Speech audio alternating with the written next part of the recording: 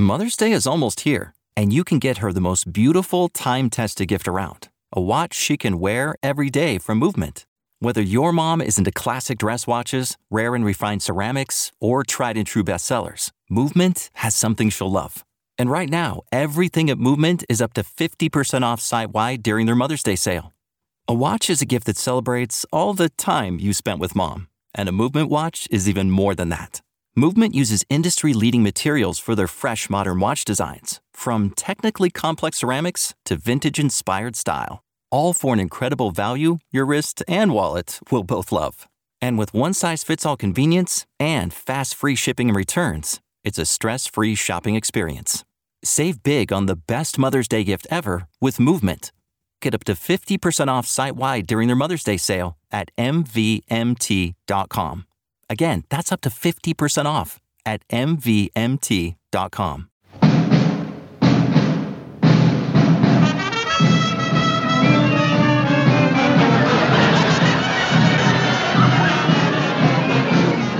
Two Chairs No Waiting, episode number 719, Just Andy. Two Chairs No Waiting is brought to you each week by the folks over at WeaversDepartmentStore.com. Drop by over at Weavers and check it out. Floyd found his favorite t-shirt over there. It's Pink Floyd, by the way. Visit over to Weavers and find yours. And while you're there, you might want to look around. There's all kinds of books.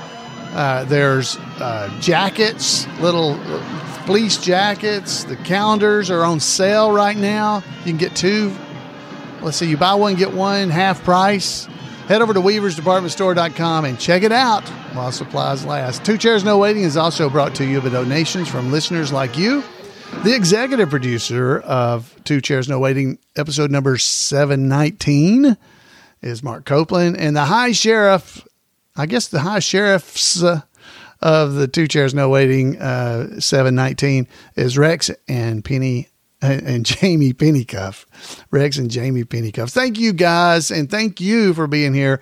I appreciate their support, and I appreciate your support for being here with me. I'm Alan Newsom, the host of Two Chairs No Waiting. I've been doing this for 719 episodes now. That's been a few years, and it still amazes some people that I still have things I can come up with to talk about the Andy Griffith Show or Andy Griffith Show related. But if you know me, I can pretty much do that at the drop of a hat. Anytime you come around me, I can connect things to the Andy Griffith Show. That's kind of a truth statement. Almost anything ends up being a quote or something else. So hopefully you're like that a little bit too. And if you're not, I want to get you into that. So this episode, we're going to be talking about a newspaper article. Well, actually, it's not a newspaper article. It's from a January 1954 article about Andy Griffith and his wife, Barbara Griffith, at the time. And it's from the State magazine is what it was called. That is the North Carolina magazine that tells all about people and places around the state of North Carolina. And it was called The State. And over the years since then, it's been renamed to Our State. It's been around. It's been being published since 1933. Well, this article, I don't know who found this. I don't know, but there's this great article that somebody posted on Facebook. I thought I had captured their name. I would love to give them credit for being the one that I found this from, but I can't find it. So if it was you, I apologize that I've stolen your story and not going to be able to give you credit for it. But I definitely wanted to be able to show this and talk to you guys about this so you could see it too. So I'm going to get a little background music going because this is it's just me reading. So I always feel like it needs, I don't know, just a little bit of background music playing. So I'm going to play this. There we go. I'm going to tune it way down though, just a little bit. And we're going to talk about, the article is actually called Who It Was Just Andy Griffith. So we're going to do that in just a second. I want you to stick around. Even if you don't want to hear this, you can fast forward or whatever. Randy Turner has got a report coming up for you. That's part 2 of his report about Jack Prince. So you definitely want to stick around for that. We'll probably play some trivia at some point in the evening or whenever you're listening to this as well. So let's go and see what we can find out about who it was Andy Griffith. So there it is. So who it was Just Andy. He made that funny football record. It says, now this was written by Betty Elliott. It's like I said, this is from 1953. Here we go. The shaggy young man slouched informally on the improvised stage. And this Romeo was a spunky kind of boy. He said, wrinkling deeply his furrowed brow, his audience giggled. And he was so struck by Juliet, he gave this soliloquy. I can't even say soliloquy. He gave this soliloquy right there. That's what Andy said. The audience howled. What kind of comedian is this who can cause such uncontrollable merriment without the aid of blue jokes, or running gags, or snappy patter, or insane antics? Andrew Samuel Griffith, Mount Airy's gift to the circle of funny men, is now enjoying a fame he really didn't seek. It sought him. A tall, skinny kid. He was a tall, skinny kid who wanted to play trombone, and he wound up years later delivering funny monologues before hundreds of North Carolina audiences. No self-respecting Tar Heel record collector would be without Andy's Romeo and Juliet, and what it was football. Sales of the thing have been sensational. Now, Capitol Records has the rights to produce the record on a large scale for all over the country. People are asking about that football record. Andy met Barbara Edwards 3 years ago at Chapel Hill while they were both music students. Andy played third trombone in the university orchestra and sang Gilbert and Sullivan roles credibly well. After a brief spell at teaching music in Goldsboro, Andy took his bride to New York, but auditions there resulted in nothing. His singing career seemed over before it had begun.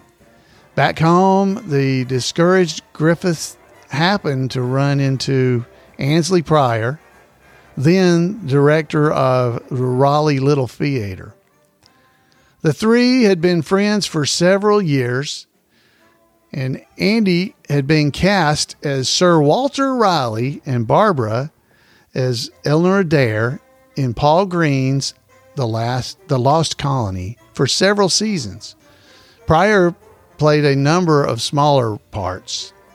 Andy, said Pryor, you're a pretty funny fella.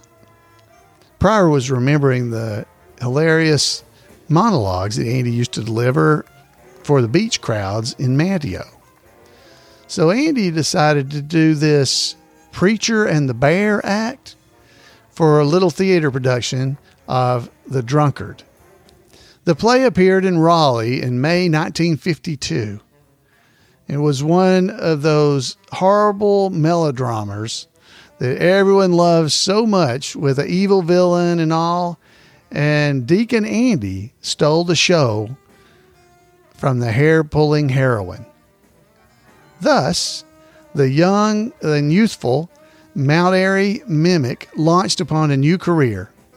Barbara's lovely voice and her dancing ability, combined with Andy's earthy carryings on, proved a hit with the conventioners, civics groups, and anyone with entertainment problems on his hands. It started out small, it's typical of early engagements, and was before a club in Capon, C-A-P-O-N, I'm not sure how you say that, Virginia. It was a population of 300. Now, the unusual husband and wife team is booked solid for many weeks to come. Veterans of the one-nighter, Andy and Barbara, take a lot in their stride. They have performed on every sort of makeshift stage. Often there's no dressing room and only a screen in full view of the audience. Barbara has to trust the luck as she makes her quick changes. In one town, Barbara had to change costumes in a room that was a mass of floor-to-ceiling windows and no shades. She solved this problem by lying flat on her back as she flung off one gown and wiggled into another.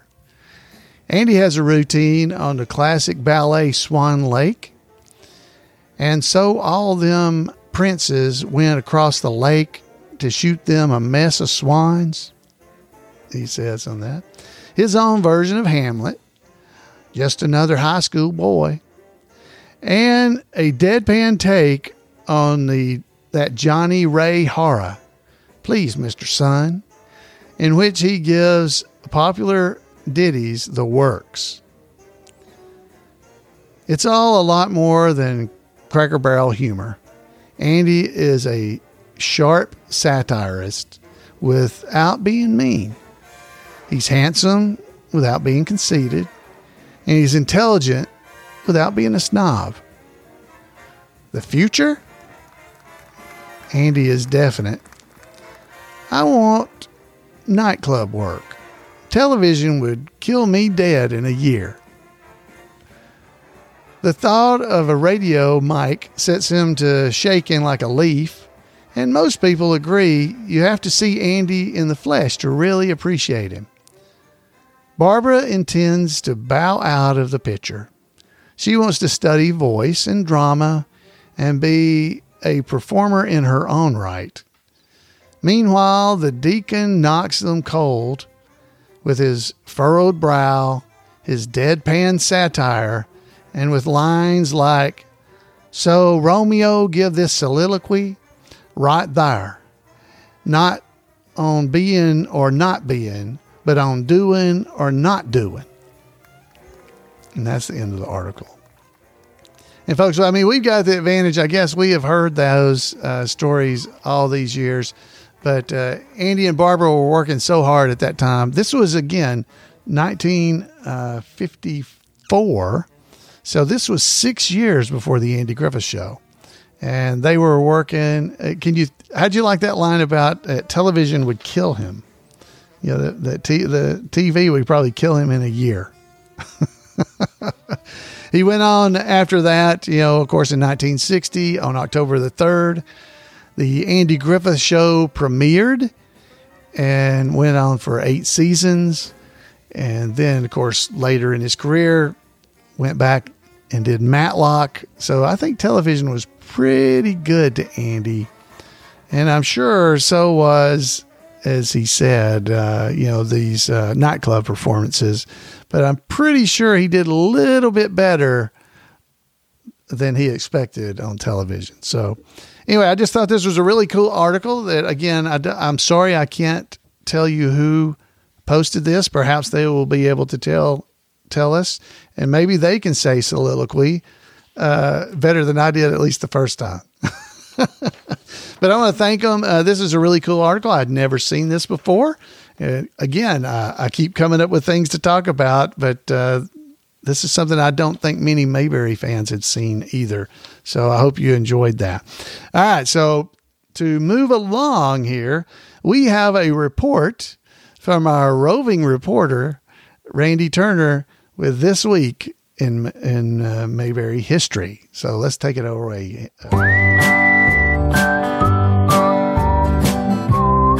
Welcome to This Week in Mayberry History, a report by Special Correspondent Randy Turner of the Gomer and Cooper Pyle Comic Book Literary Guild of the Mayberry Historical Society.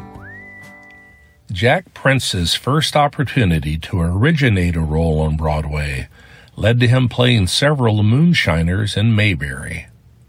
As we discussed last week, After following Stubby Kaye and taking over Stubby's roles in Guys and Dolls and then Little Abner on Broadway, Jack was cast as Washington Dimsdale, the sidekick to the title character in the musical Destry Rides Again. The lead character of Tom Destry was played by Andy Griffith in his second Broadway role after his debut in No Time for Sergeants. Destry Rides Again opened on April the 23rd, 1959, and ran for over a year, closing on June the 18th, 1960. Andy Griffith has said the show was not doing well, and that seats were filled by offering 2-for-1 tickets. He claimed that choreography and dancing were the only things keeping the show open. Andy had a tendency to be self-effacing in some things. I obviously never saw the show, but it did get 4 Tony Award nominations, including one for Andy as Best Actor in a Musical. And the show did win a Tony for its choreography. In the musical, Andy, as Tom Destry, the new sheriff, was reluctant to wear a gun, feeling things could usually be resolved without one. Sound familiar? Andy and Jack's characters sing a song about this called Ballad of the Gun. It opens with Destry saying, "Those who live by the gun are going to die by the gun." Andy and Jack became friends while performing together in Destry Rides Again. After Andy filmed the pilot for The Andy Griffith Show while on winter hiatus from the musical, and the series was picked up, he did not forget about his friend Jack. Andy attended more than one of Jack's singing gigs in Las Vegas, to which Jack had returned to after Destry closed. At one of the shows, and with the Mayberry series having proved an early success, Andy asked Jack to appear in the series. Jack did just that for the first time in Alcohol and Old Lace, which aired during the first season on January the 30th, 1961. Jack played Ben Sewell, a moonshiner in competition with the Morrison sisters. Later that season, Jack dropped by the set to see his friend Andy, and quickly found himself being asked to play another small role in an episode they were getting ready to film. He played a different moonshiner, Luke Rayner, in The Inspector, which aired April the 10th, 1961. A couple of weeks later, he was asked back again to play an unnamed potential customer at the Scobie rummage sale in Andy Forecloses. While Jack still was doing little acting in TV series, he did play a bailiff in a 1961 episode of The Danny Thomas Show.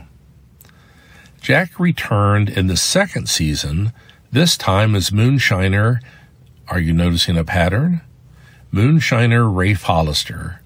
He first played Rafe, who turned himself in Sheriff Barney, which aired on Christmas Day, 1961.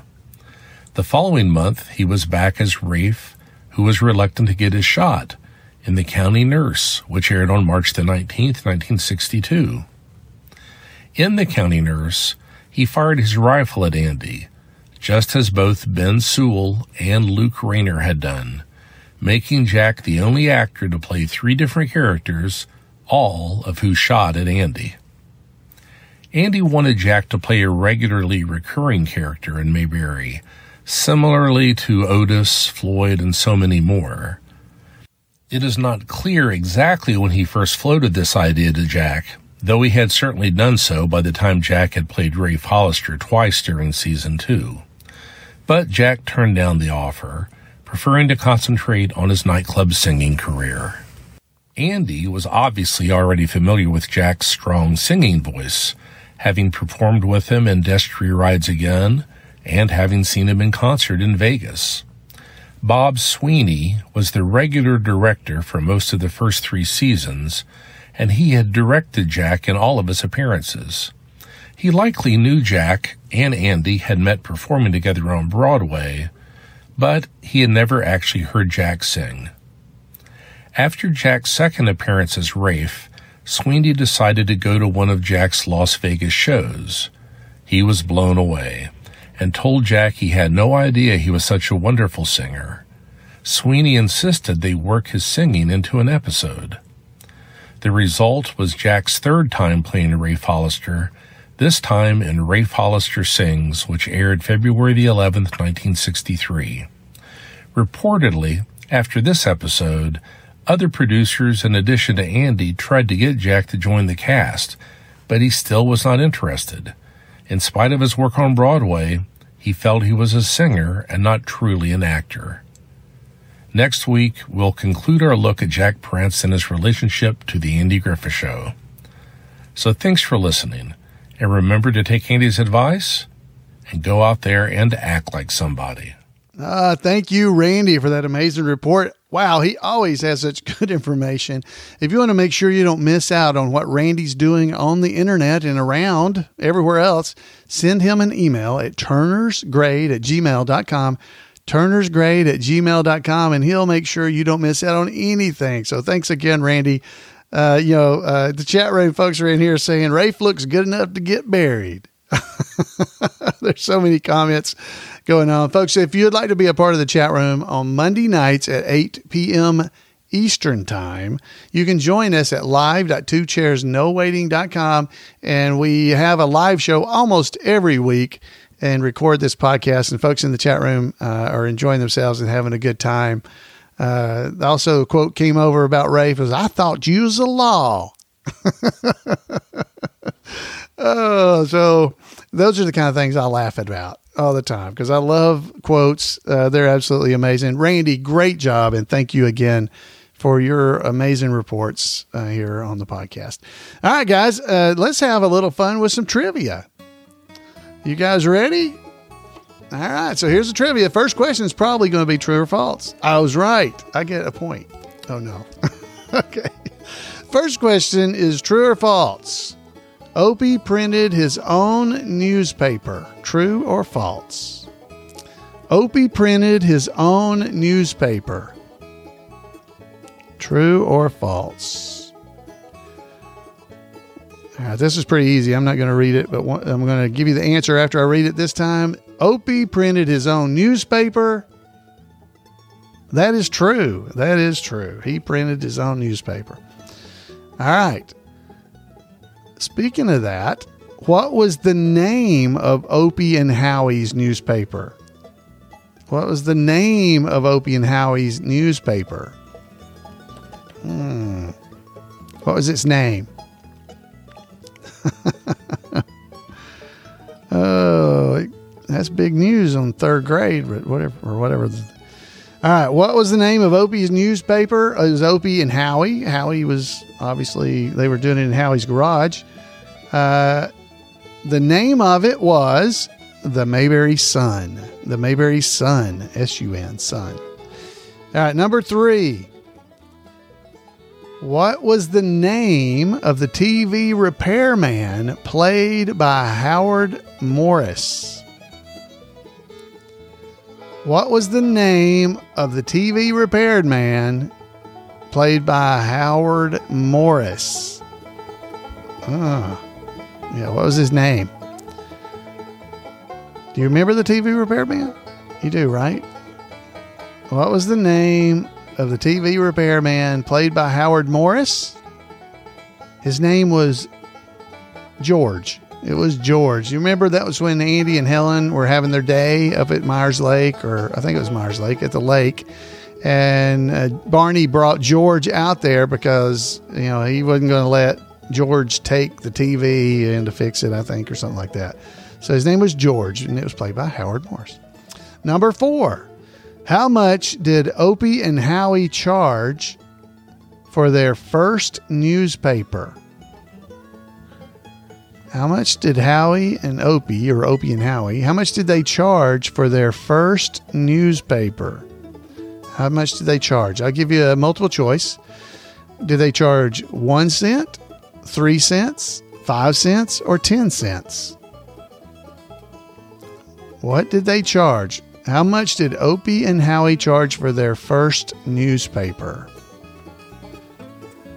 Yeah, folks in the chat room are saying one thing. I have the answer here according to what I have. You can correct me. But the answer is they charged 3 cents. 3 cents.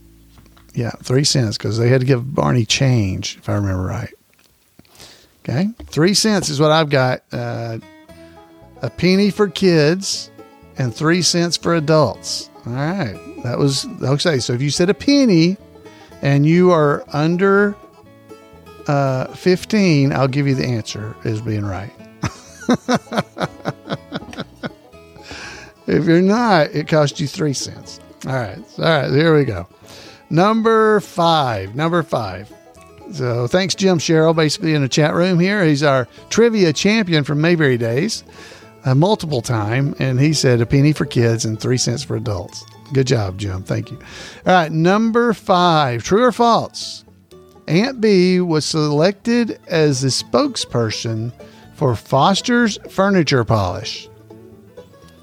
True or false? Aunt Bee was selected as the spokesperson for Foster's Furniture Polish. Okay. True or false? It's pretty easy. You got a 50-50 chance. So I'll give it the answer right after I read it. Aunt Bee was selected as a spokesman for Foster's Furniture Polish. The answer is true. That is true. Number 6. Who was the hero after the cave rescue? Who was a hero after the cave rescue?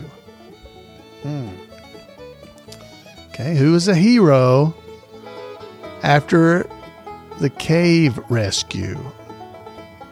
Okay. Who was the hero after the cave rescue? The answer is Barney. Barney was the hero of the cave rescue. Now is the time for all good men to come to the aid of their neighbor.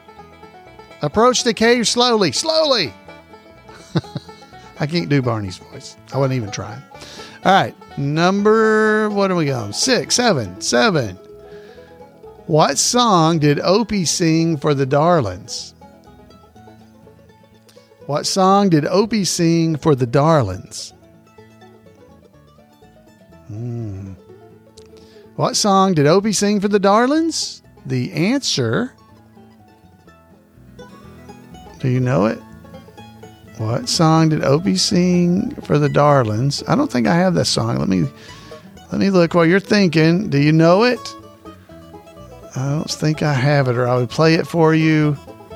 I don't see it.